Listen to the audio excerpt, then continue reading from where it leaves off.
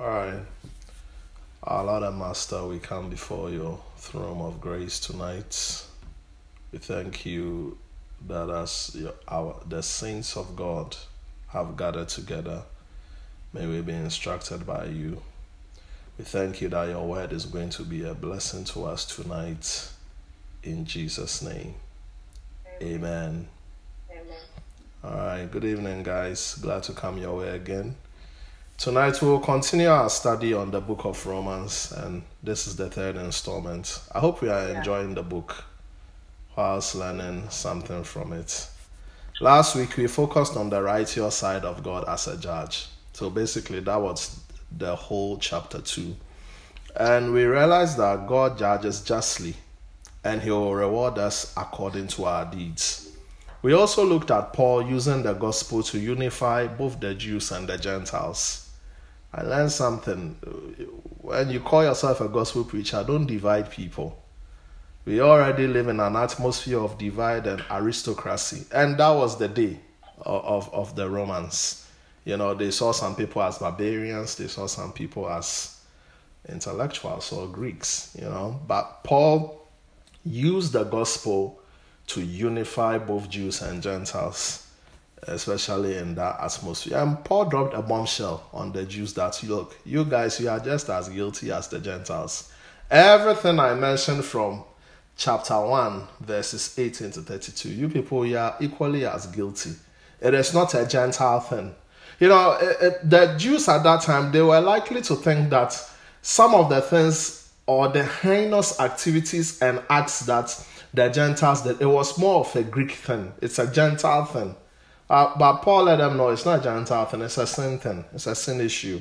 That was a shock value in his message. That's why the Jews couldn't accept the message, because it was a message that brought the Jews as low to the standard of the Gentiles. And that was an ego deflation.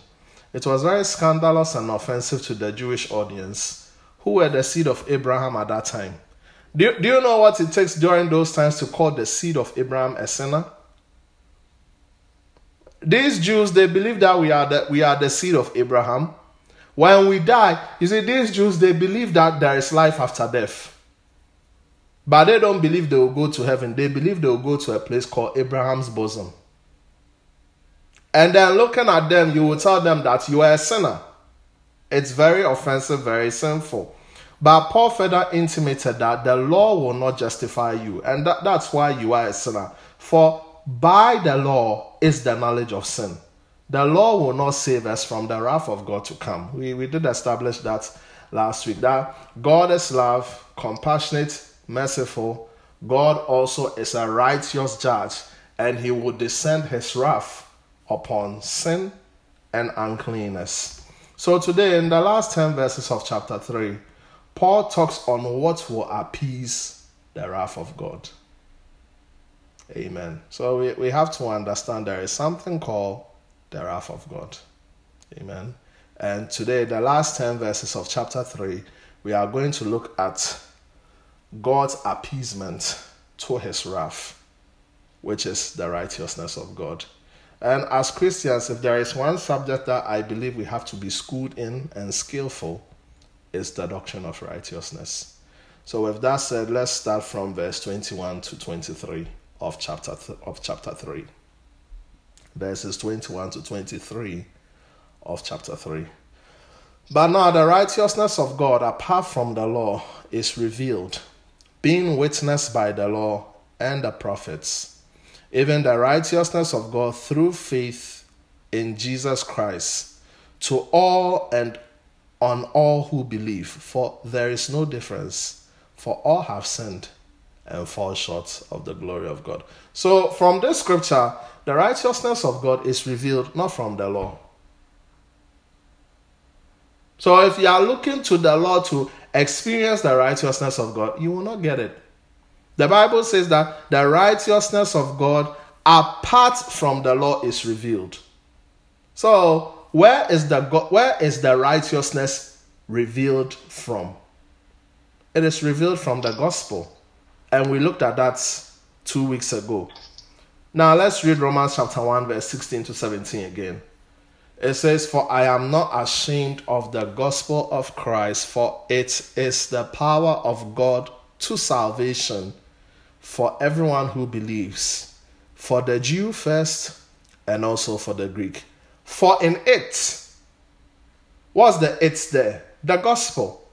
"In this gospel is the righteousness of God revealed from faith to faith, as it is written, the just shall live by faith."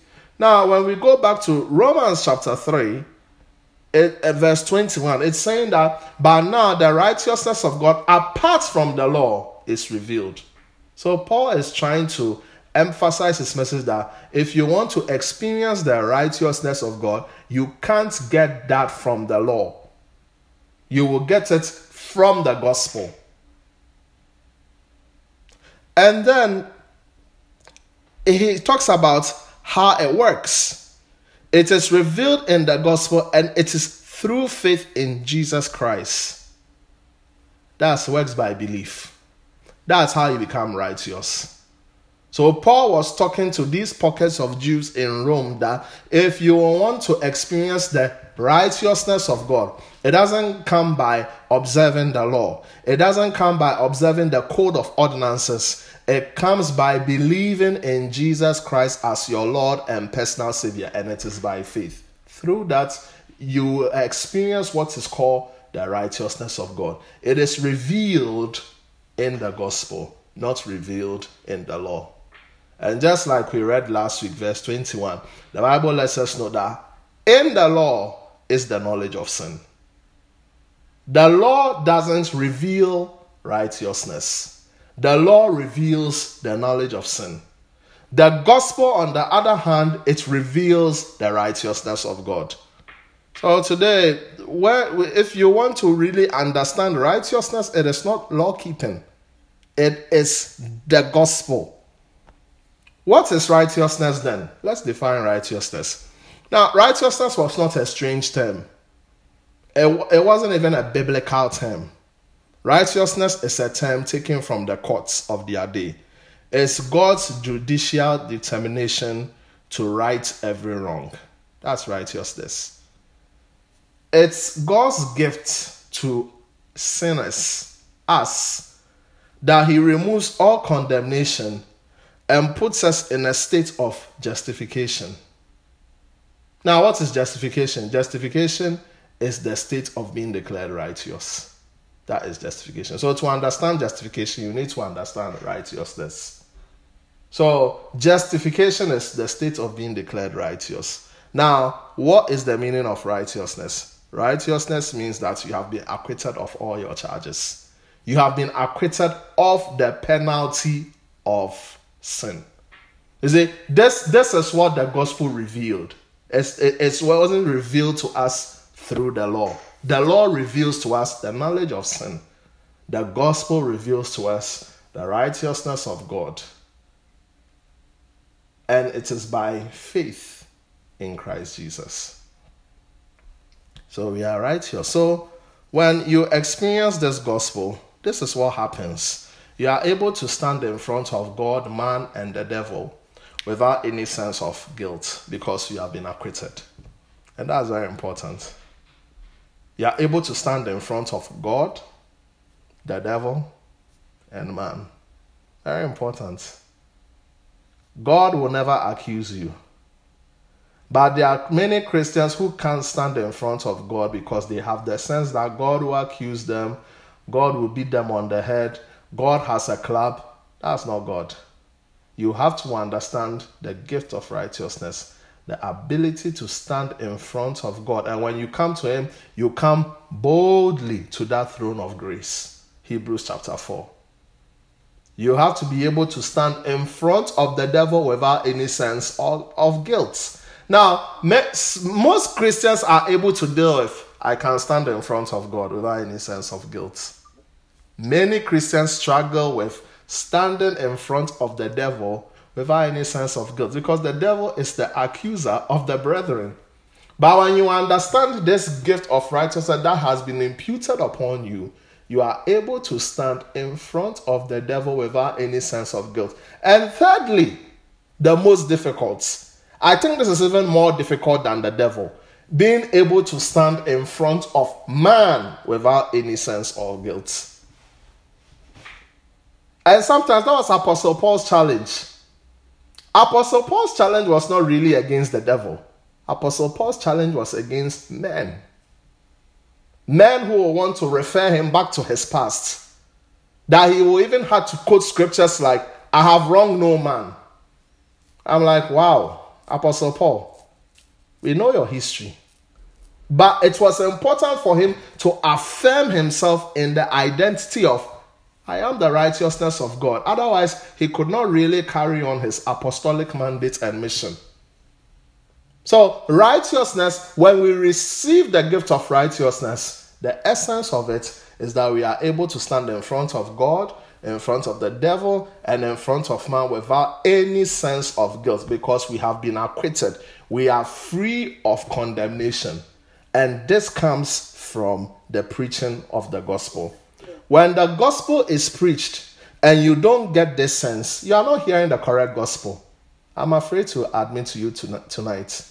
If you are not hearing this sense of righteousness, which relieves you of your shame, relieves you of your sin, that you are able to stand in front of God, man, and the devil without any sense of guilt, knowing that you are acquitted, I submit to you tonight that you have truly not heard the gospel. And we just read it from the Bible. For I am not ashamed of the gospel, which is the power of God unto salvation to whoever that believes, first to the Jews and also unto the Greeks. For in it the righteousness of God is revealed from faith to faith. The just shall live by faith. The gospel should correct, not condemn.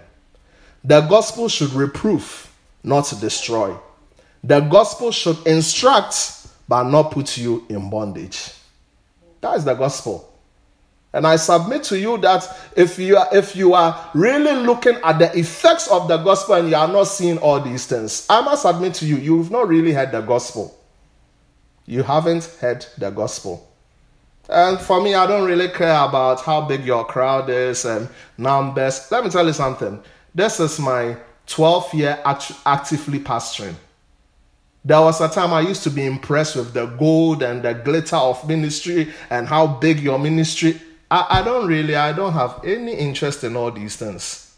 Because sometimes you can have these things, but if you're also not preaching the gospel, what sense does it really make? I believe it's high time that we come back to the Bible and preach what is really the gospel. And the only way you will find out whether the gospel is being preached is not really by the fruits, but you will have to compare scripture with scripture. So, the gospel. And why does the gospel of Christ needs to be preached? Why? Because of verse 23. For all have sinned and fall short of the glory of God. So this scripture is not something that when you are a believer, you always have to be quoting. This scripture is in the context of when the gospel is being preached. Out of the gospel, you will experience the righteousness of God. God will right your wrong. And God will acquit you of all the penalty and the charges associated with sin, that you can walk in full freedom. For all have sinned. Now, the all there is talking about the Gentiles and the Greeks. Because in chapter 1, Paul says that I need to come to Rome to come and preach. And the reason why I need to come to Rome to come and preach is because of certain activities that the Gentiles are being involved in. It was a setup, chapter 2. He says that, my friend, you are inexcusable. You can't judge your fellow Gentile when you yourself are involved in that sin. Chapter 3, he is saying that the gospel is where you experience the righteousness of God. And this message needs to be preached. Why? Because for all, both the Jew and both the Gentile, have sinned and fallen short of the glory of God. That's why the gospel needs to be preached. So the gospel needs to be preached because all have sinned. So when it's talking about all have sinned, it's not talking about you, a believer that has received Christ as your Lord and personal Savior and has been imputed upon you the gift of righteousness. He is not referring to you. He is referring to anybody else who has not heard the gospel. For all have sinned. Because sometimes I hear people quoting, you are a believer, for all have sinned and fallen short of the glory of God. That's not referring to you. The reason why we have to preach the gospel is for all have sinned. So that's why the gospel has to go to our friends. The gospel has to go to our work colleagues. The gospel has to go to far and near, home and away. The gospel has to travel. Why? Because all have sinned. It's not talking about you. You are the righteousness of God if you have received Jesus as your Lord and personal Savior. Amen. So what will save us from the wrath of God on Judgment Day is not the law. What will save us from wrath on the Judgment Day is the gospel. And in this gospel is the righteousness of God revealed. That is what will make us saved. Verse 24 to 26. Being justified freely by his grace through the redemption that is in Christ Jesus, whom God set forth as a propitiation by his blood through faith, to demonstrate his righteousness. Because in his forbearance, God had passed over the sins that were previously committed, to demonstrate at the present time his righteousness, that he might be just and the justifier of one who has faith in Jesus. Amen. So in this scripture, we see the power in the blood which justifies us through redemption. That is the reason for the celebration of Easter. God willing, Sunday coming is the start of the Easter week. That's why we celebrate Easter. We celebrate Easter because we see the power in the blood which has justified us through redemption. So let's just take our time and let's define some words here, because I believe in the definition of words, we are able to get a bigger picture of the text. Now, I've already defined justification. It says we've been justified freely of his grace. What's the meaning of justify? Justify means the state of being declared righteous.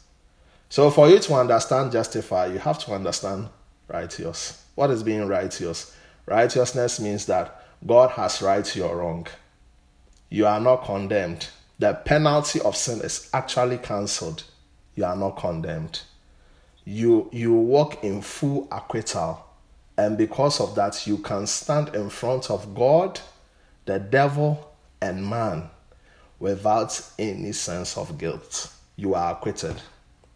Please, if you are listening to me, don't let any man accuse you of your past sins. Don't let them refer to your past life. It is done and dusted with. That is the gift of the gospel. That is the power of the gospel. When we receive the gospel, we become free from every shame, from every guilt of the enemy, the devil, and man. Nobody should accuse you anymore. Don't give that chance. I walk free in Christ. I am acquitted. And Paul, with that mindset, it helped him. Because Paul, wherever he went, his reputation preceded him. And the reputation that preceded him, man is very funny. Why do we call the woman woman with the issue of blood? She was healed, wasn't she? But why do we still call her woman with the issue of blood? She was healed. But that's how man is. Man will never refer to your positive side. Always will talk about the bad side. How many times did Thomas doubted in the Bible?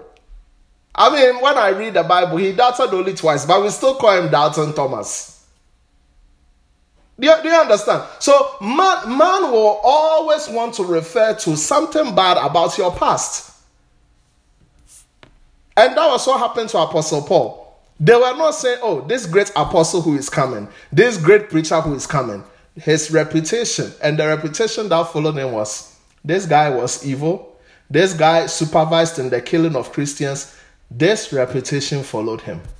And perhaps that was why Paul had a very strong revelation on the gift of righteousness, because this was what helped him to be able to fulfill his mandate and his mission for God. Understand the gift of righteousness. We have been justified. And you know what I like here? It is free. Our justification is free. We've been justified freely by his grace. It's free. Our justification is free. It's free. No money, no gimmicks, no cost. It's free. No seed sowing. It's free. Nobody has the right to dupe you. It's free. You have been justified freely. At what price did God pay for your justification? It's free. It's free. It's free. So, we are justified. It's a free gift.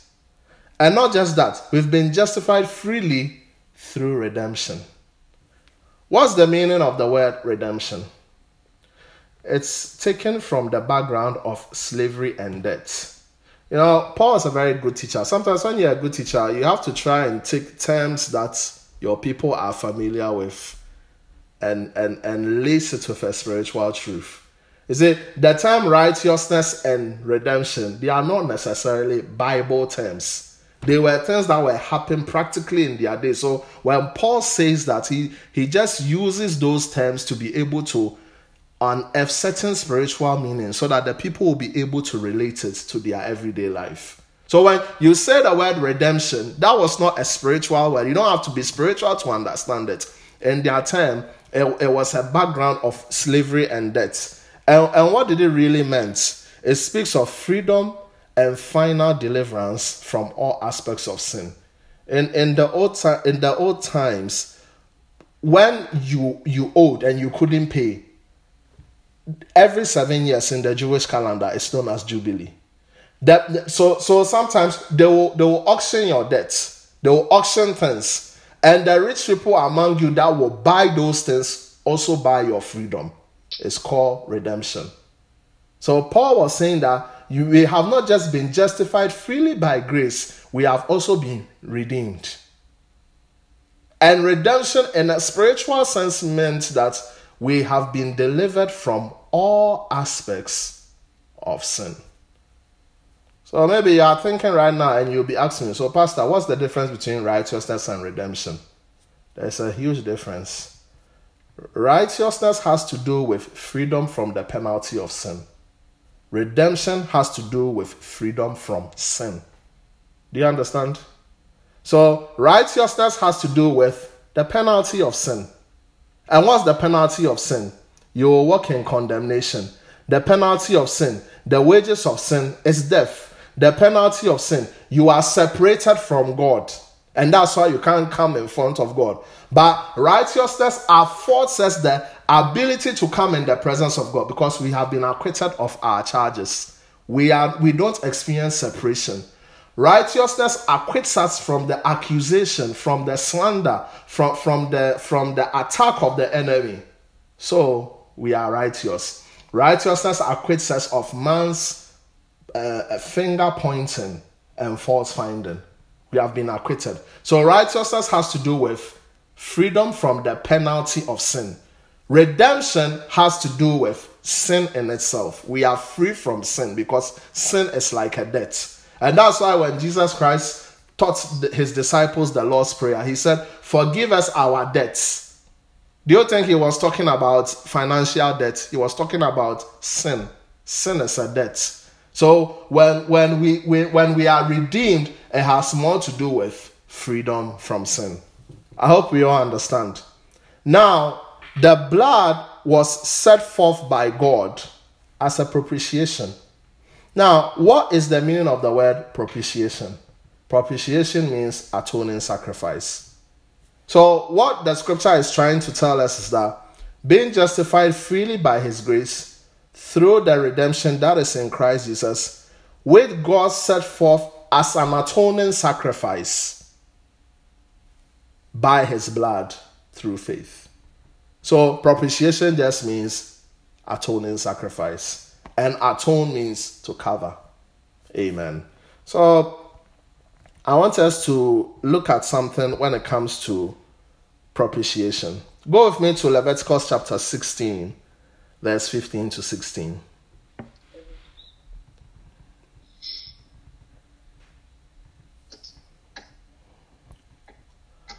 Christ's death was a sacrificial one, and it is the substance of the sin offering in the Old Testament to appease the wrath of a holy God upon sin.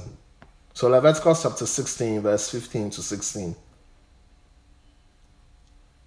In Leviticus, there are 5 main types of offerings. All these are shadows. It's a prophetic picture of Christ's redemptive work. There is the sin offering, there is the trespass offering, there is the burnt offering, there is the grain offering, and then there is the peace offering. 5. So all these are prophetic pictures or shadows of Christ's redemptive work. So right here, it talks about sin offering. So just look at it carefully. Then he shall kill the goat of the sin offering, which is for the people. Bring its blood inside the veil. Do with that blood as he did with the blood of the bull, and sprinkle it on the mercy seat and before the mercy seat. So he shall make atonement for the holy place. That's a propitiation. Because of the uncleanness of the children of Israel, and because of their transgressions for all their sins, so he shall do for the tabernacle of meeting, which remains among them in the midst of their uncleanness. Amen. So, if you want to understand the scripture, you have to start from chapter 16. It talks about the Day of Atonement. The Day of Atonement is done only once a year. And the offering that needs to take place is called a sin offering. So, a sin offering, you normally have two animals, a bull and then a goat. A goat is more like the scapegoat. You speak all your sins upon it and then you kill it. So that becomes the sin. And then the bull is for something else. But now it's describing something. That the reason why the goat is killed, so that it will make an atonement for the holy place. The holy place is the Holy of Holies, where the mercy seat is. The mercy seat is where you go and you intercede. The priest intercedes on behalf of the people, and when God hears the prayer, you see smoke that comes out of the mercy seat, which means that your sacrifice has been accepted by God. You couldn't go there anyhow. You just went there once, and the reason for that was for atonement, to cover the people's sins year by year. So when you sin, just pray you don't die. Pray that you really make it, because the confession of your sins is 1 year, 1 year. You know, when you write your sins, write it down on a piece of paper and all that sort of thing, because by the end of the year, so pray you don't die. pray you don't die, because it's only once a year, just once. So they do that, and then when they do that, what they experience is called an atonement. And that's what Apostle Paul is saying, that Christ's blood became the atoning sacrifice, the covering sacrifice for our sins. But you know the beautiful thing, it's not year by year, every day. Every day. The blood that gives me strength, it flows from day to day. It will never ever lose its power. It's not flowing from year to year. From day to day, it will never lose its power. Thank God for the blood. Christ's blood was shed so that it will become the covering sacrifice. It will become the remitting sacrifice. You see, Christ's blood doesn't just cover, it also remits. It remits our sins. It cleans it off completely. All this is made possible by the blood.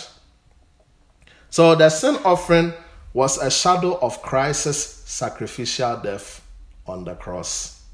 So what you read here is a picture of what we will experience next Good Friday. That will be 2nd April. This is the picture, the prophetic picture. Christ became the goat, that sin offering that had to atone for the sins of the world. Amen. Now, I also want us to look at another scripture, Isaiah's prophecy concerning propitiation. Go with me to Isaiah chapter 53, verse 4 to 5. Isaiah chapter 53, verse 4 to 5. And I read, "Surely he has borne our griefs and carried our sorrows. Yet we esteemed him stricken, smitten by God, and afflicted. But he was wounded for our transgressions. He was bruised for our iniquities. The chastisement for our peace was upon him, and by his stripes we are healed." This is a loaded scripture. Griefs and sorrow in this verse refers to sicknesses. That's both spiritual and physical. I mean, it's your choice. But if you are sick, you can either choose, I will be healed, or I'll stay with the sickness, manage it, and then take medication. That's your choice. But right here, we see that the scripture says that he has borne our griefs and carried our sorrows.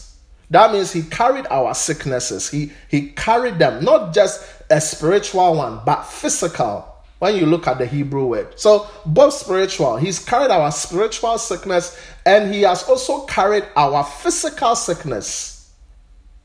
Yet we esteemed him stricken. He was smitten by God and afflicted. Not smitten by the devil, smitten by God. And there is a reason why God had to smite him. But he was wounded for our transgressions. He was bruised for our iniquities. The chastisement of our peace was upon him. You deserve peace. Christ paid a very expensive price for you to experience peace. Number one, peace with God. And number two, the peace of God. It was an expensive price. It came at the cost of chastisement. And by his stripes, he had stripes. That's open wounds. By his stripes, we are healed. So why did this happen? He was stricken. He was smitten. He was afflicted. He was wounded. He was bruised. He was chastised. And he was striped. Look at all the descriptions here. Why? Because of Romans chapter 3.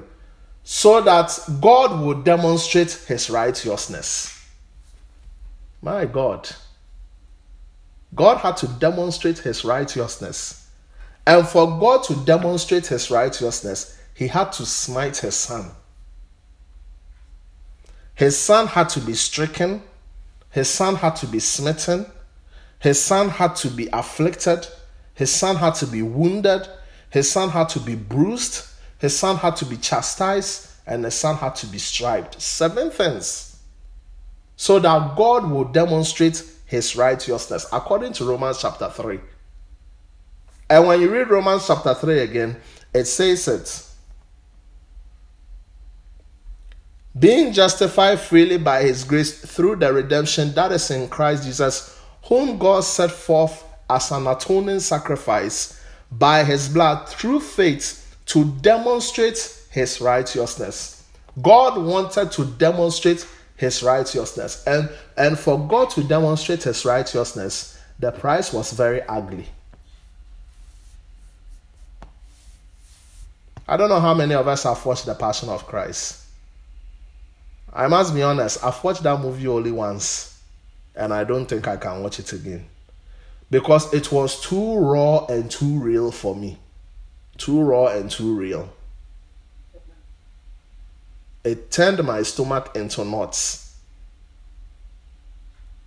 The Bible says in Isaiah chapter 52, he was beaten and he didn't look like a man.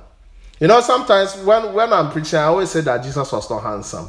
Sometimes when I say it, I don't know, maybe you think it's a sarcastic tone. But this Isaiah 53, when you read, I think, verse 2, the Bible said that Jesus was not handsome. He had no comeliness, he had no beauty. Just an ordinary man. He was just a plain guy. Just ordinary. There was nothing striking about him. Can you imagine, with all these features, then you have been beaten on top and you don't look like a man? Can you imagine? That's Jesus. A heavy price. Why did Jesus have to go through all this pain, all this harsh and inhumane treatment? And that's why the Passion of the Christ was able to capture it a bit. Because I don't think any movie can really capture that gory detail. He was beaten to the point that he didn't even look like a human. Isaiah 52. He didn't look like a human. Someone who has no comeliness, someone who has no beauty, then he's beaten on top. He didn't look like a human. Why? So that God will demonstrate his righteousness.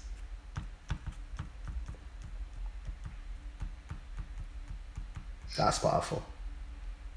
God wanted to demonstrate his righteousness. Now, why did God want to demonstrate his righteousness? There are two reasons for that, and it's in this scripture. Number one, because in God's forbearance, God had passed over the sins that were previously committed. Do you understand this scripture? That's why I said that in the Old Testament, the Day of Atonement was yearly. So you pray that you don't die. Because if you die, that means your sins were not forgiven. Now, God thought about all those people. Some sins were left unpunished because there was no penalty for that sin.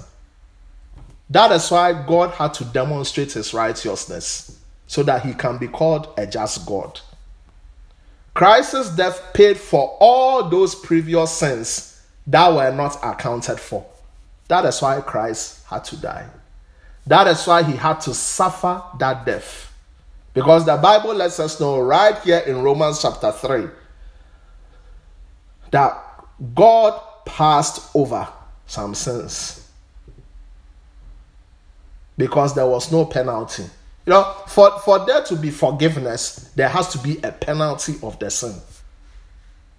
And God thought about all those people. For this reason, the Son had to suffer such affliction, even to the point being smitten by God. Why? So that those sins that God passed over, he will forgive. Because God is a just God.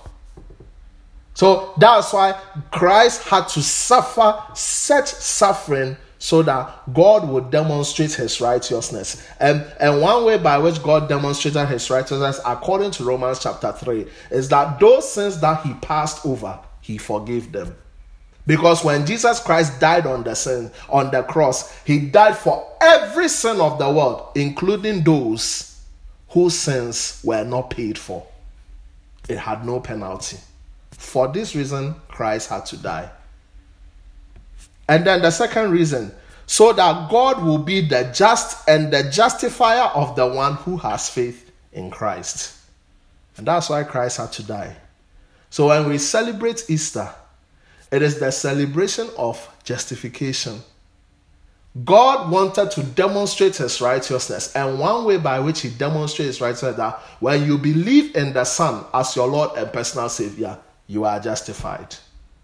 Because to become justified under the Old Testament was not fair. You had to be born a Jew. Not everybody was born a Jew. There were Gentiles. There were Gentiles who were not Jew. So what are they going to do? But now, God wants to be just. He wants to bring a common denominator between Jews and Gentiles, between the circumcised and the uncircumcised. That if all, irrespective of your status, irrespective of your descendancy, irrespective of your nationality, if you just have faith in Christ Jesus, you are justified. Period. For this reason, God had to demonstrate his righteousness by making his son an atoning sacrifice. What a price. Why? Number one, so that the sins that God passed over, he will forgive them. Because now there is a penalty for that sin, which is his son. And then number two, he will justify anybody, irrespective of where you come from, who has faith in Christ Jesus. Now, after Paul had masterfully presented this gospel, see how he ended it in the last 4 verses. Where is boasting then? It is excluded. By what law? Of works? No, but by the law of faith. Therefore, we conclude that a man is justified by faith, apart from the deeds of the law. Or is he the God of the Jews only? Is he not also the God of the Gentiles? Yes, of the Gentiles also. Since there is one God who will justify the circumcised by faith and the uncircumcised through faith, do we then make void the law through faith? Certainly not. On the contrary, we establish the law. So from these last 4 verses, since we receive righteousness by faith in Christ alone, there is no boasting. You are not saved by the law. You are not saved by works, but by the law of faith. And what is the law of faith? The law of faith is believing in Jesus Christ as the penalty for your sin. That's the law of faith. That's all. So today we can all become righteous, irrespective of, am I a seed of Abraham? Am I not a seed of Abraham? Irrespective of, am I circumcised or am I not circumcised? Irrespective of, do I belong to the Commonwealth of Israel or I do not belong to the Commonwealth of Israel? Today all of us can become saved, irrespective of who gave the law to each other. You know, the Jews used to brag, we are special because God gave us the law. But God is speaking through Apostle Paul in this scripture that everybody can come to me. Everybody can be declared righteous. Everybody can experience the gift of justification. Why? Because of my son.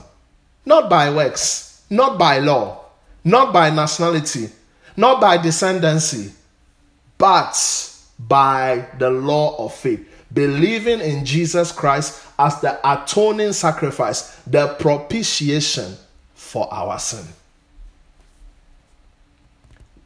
Paul burst their bubble and said, God is not only your God, he is also the God of the Gentiles too. He will justify both the circumcised and the uncircumcised by faith. The gospel is the common denominator. No man can be saved by the deeds of the law, save faith. Now, Paul ended saying something, that the law is not void through faith, but rather faith establishes the law.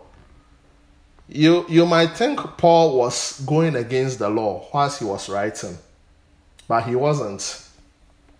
Understand Paul's reason for saying what he said. And when Paul also says that faith establishes the law, Apostle Paul is also not saying that we should live by the law. Are you understanding me? Now, understand Apostle Paul's reason for saying that he is not advocating us to live by the law. The reason why Apostle Paul is saying that faith establishes the law and it doesn't make the law void was the law anticipated the common gospel of justification by faith. Therefore, the gospel establishes the law by fulfilling its predictions. That's why faith establishes the law. So, in the Old Testament, you can see the sin offering, the trespass offering, the grain offering, the peace offering. All those offerings, they are shadows of Christ's redemptive work. So, in the Gospels, the fulfillment of those establishes the law that the Bible is indeed credible. We can see things like Moses receiving the instruction from God, kill a lamb and then use the blood on the doorpost. And then when the angel of death passes by, when he doesn't see the blood on your doorpost, he will kill the firstborn. You see, that is a shadow, that is a prophetic picture of Christ's redemption. And it was fulfilled in the Gospels. So faith establishes the law. Do you understand? So it doesn't make it null and void. That's why for you to understand the Bible carefully, you have to read the Old and read the New. The Old is the shadow of the New Testament. The New Testament is the substance of the Old Testament. The law is the shadow of Christ. Christ is the substance of the law. And that's why we need both of them. But the faith doesn't establish the law so that we will live by the law. What Paul is trying to say is that the Bible is credible because faith has established it by fulfilling its predictions. Amen. Down for tonight. Questions, contribution. So, next week we are going to do chapter 4. Now, Apostle Paul is going to go a bit further and talk about the father of the Jews. Was he justified by the law or was he justified by faith? So, Apostle Paul is now going to talk about that in chapter 4. You know, the Israelites, they really value Moses and Abraham because through Abraham, Israel was born. Through Abraham, a covenant was formed. Through Abraham, they received circumcision, which was a sign that God had made a covenant with them. And through Moses, they received the law. So they really value these two people. So now, Paul is going to touch a sacred cow in chapter 4, let's talk about your father. If you don't believe about justification by faith, let's look at your father. Was your father justified by the law or was he justified by faith? So Apostle Paul is going to go ahead to build his case on that. So chapter 4, we are going to look at Abraham, the father of Jews. Was he justified by faith or justified by the law? Amen. So today what we can take home is righteousness comes from the gospel. And it is through that we can avoid the wrath of God. God is a holy God and he has wrath. And his wrath is going to descend upon sin and uncleanness on the day of judgment. Amen. Done.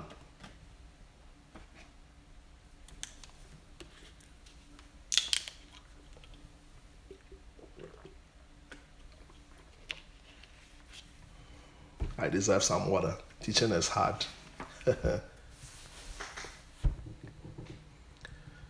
Oh my God.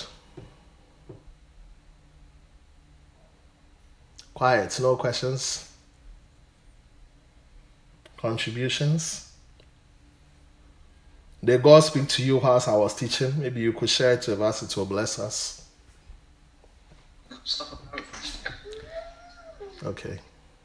So what then would you say is the difference between righteousness and holiness?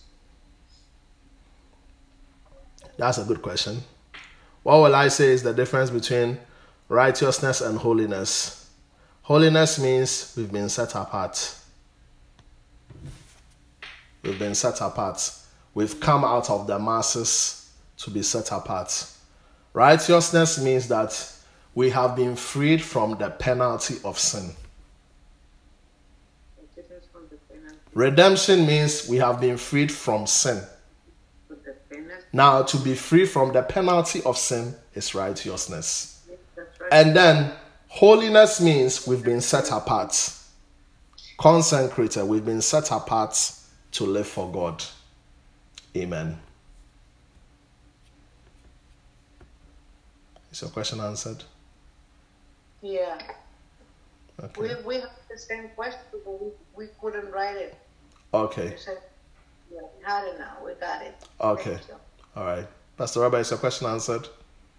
Yes, please. Thank you. All right. Lily has a question. All right, sure. So my question is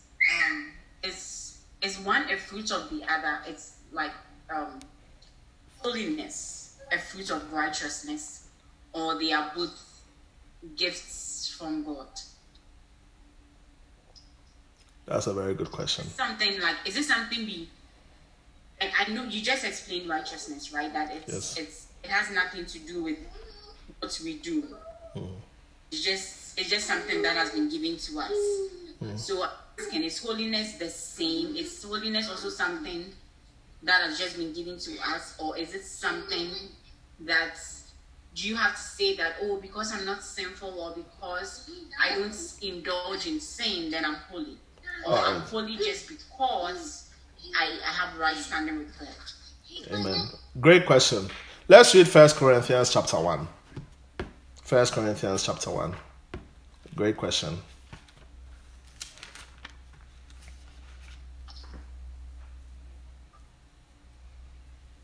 Verse 29 to 31. 1 Corinthians chapter 1, verse 29 to 31. Anybody who is open can read. Or I'll read it. Verse 29 to 31.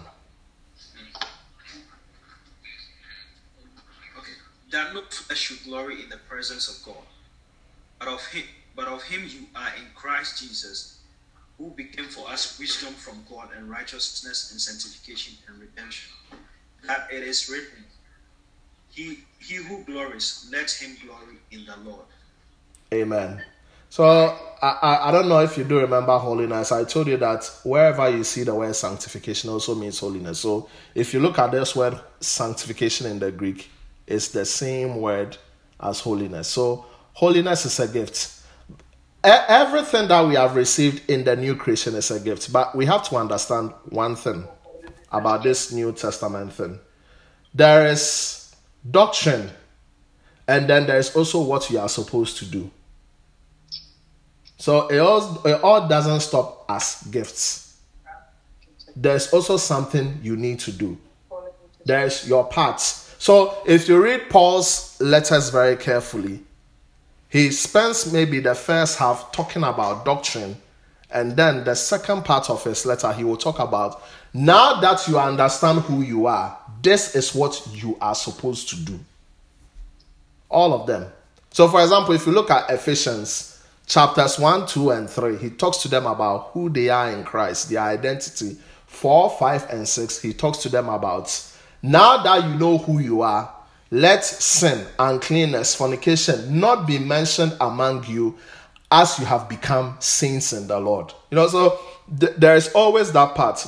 There is the duty, there is the responsibility, there is what we are supposed to do. And then we also have to understand the gift of what we have received. So righteousness is a gift. It also doesn't mean we don't have to live righteously. Holiness is a gift. It also doesn't mean we don't have to live holy. There are many scriptures in the Bible which talks about the fruits of holy living. So it's not just okay to just say, I have received the gift of holiness. You have to add faith to your beliefs. Otherwise, faith without works is dead.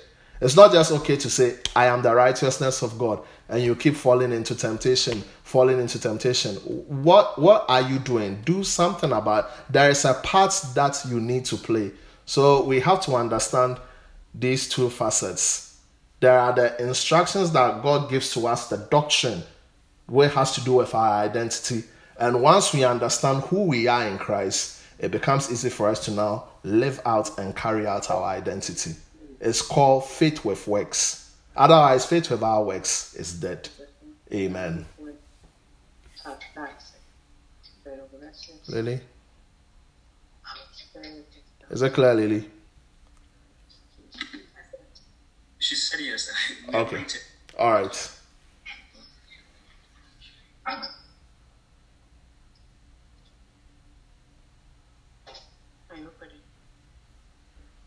Can I maybe both ask and say a statement maybe? Sure. At the same. Sure. Okay, so I was just thinking Old Testament, and I was thinking about how God separated his people, Israel. And he separated them and called them holy. But they were not yet necessarily righteous. Would that be correct to say it that way? So it would be, I think it would maybe be like a prerequisite to be called holy before you can reap the rest of the spiritual benefits like redemption and righteousness? Oh, okay. That's a good question. That's a good question. Now, because like when we get saved, right? Sorry. Talk. I'm thinking. So like the same when we get saved, we are separated. Yeah. Automatically become holy first, and then righteousness. Then His blood gives us righteousness, right standing, redemption, salvation, and then every other spiritual blessing. But He calls us out first. Or I was just thinking. Yeah, it's a good question. You know, the Israelites, because they were also under the dispensation of the law, they had to obey the righteous requirements of the law to be righteous. They couldn't do it. So God called them out. But actually, when God calls us out, we experience all these things simultaneously. Mm-hmm. There is nothing like this one comes first, that one comes second. Right. We experience everything at a go. Everything. That's why for Paul now to talk about chapter 4, he has to look at before the law, how it was. So when the law came into place, they had to fulfill the righteous requirements of the law to experience righteousness. They couldn't do it. And for this reason, Jesus Christ had to come and die on the cross. But when we read the story of Abraham, when God called out Abraham, God also made Abraham righteous. And He made him righteous not because he obeyed a set of laws. He made him righteous, Genesis 15 verse 6, because he believed. Right? So when we receive Christ as our Lord and personal Savior, automatically all these forces come into play. It's not a matter of 1, 2, and 3. All these forces come into play simultaneously. But in the case of the Israelites, they were already holy because God had called them out. But now they had, because they were under the dispensation of the law, it required they had to fulfill the righteous requirements of the law to become righteous.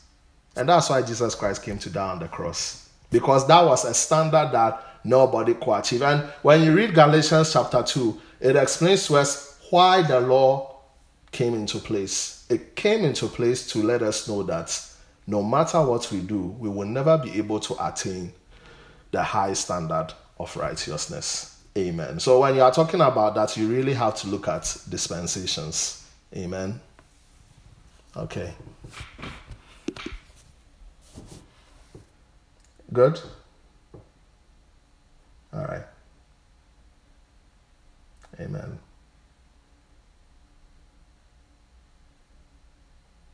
Okay. If we all don't have anything, let's just worship the Lord, okay? I want us to worship the Lord in a few minutes and then we close for tonight. Amen.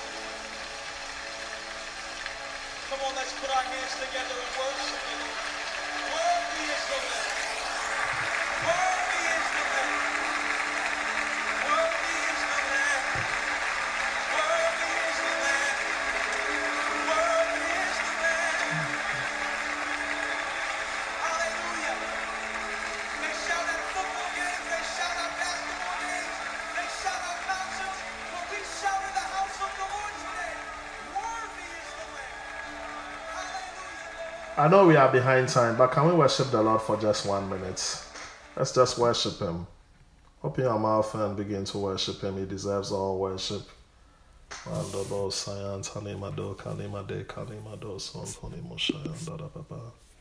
Thank you, Lord.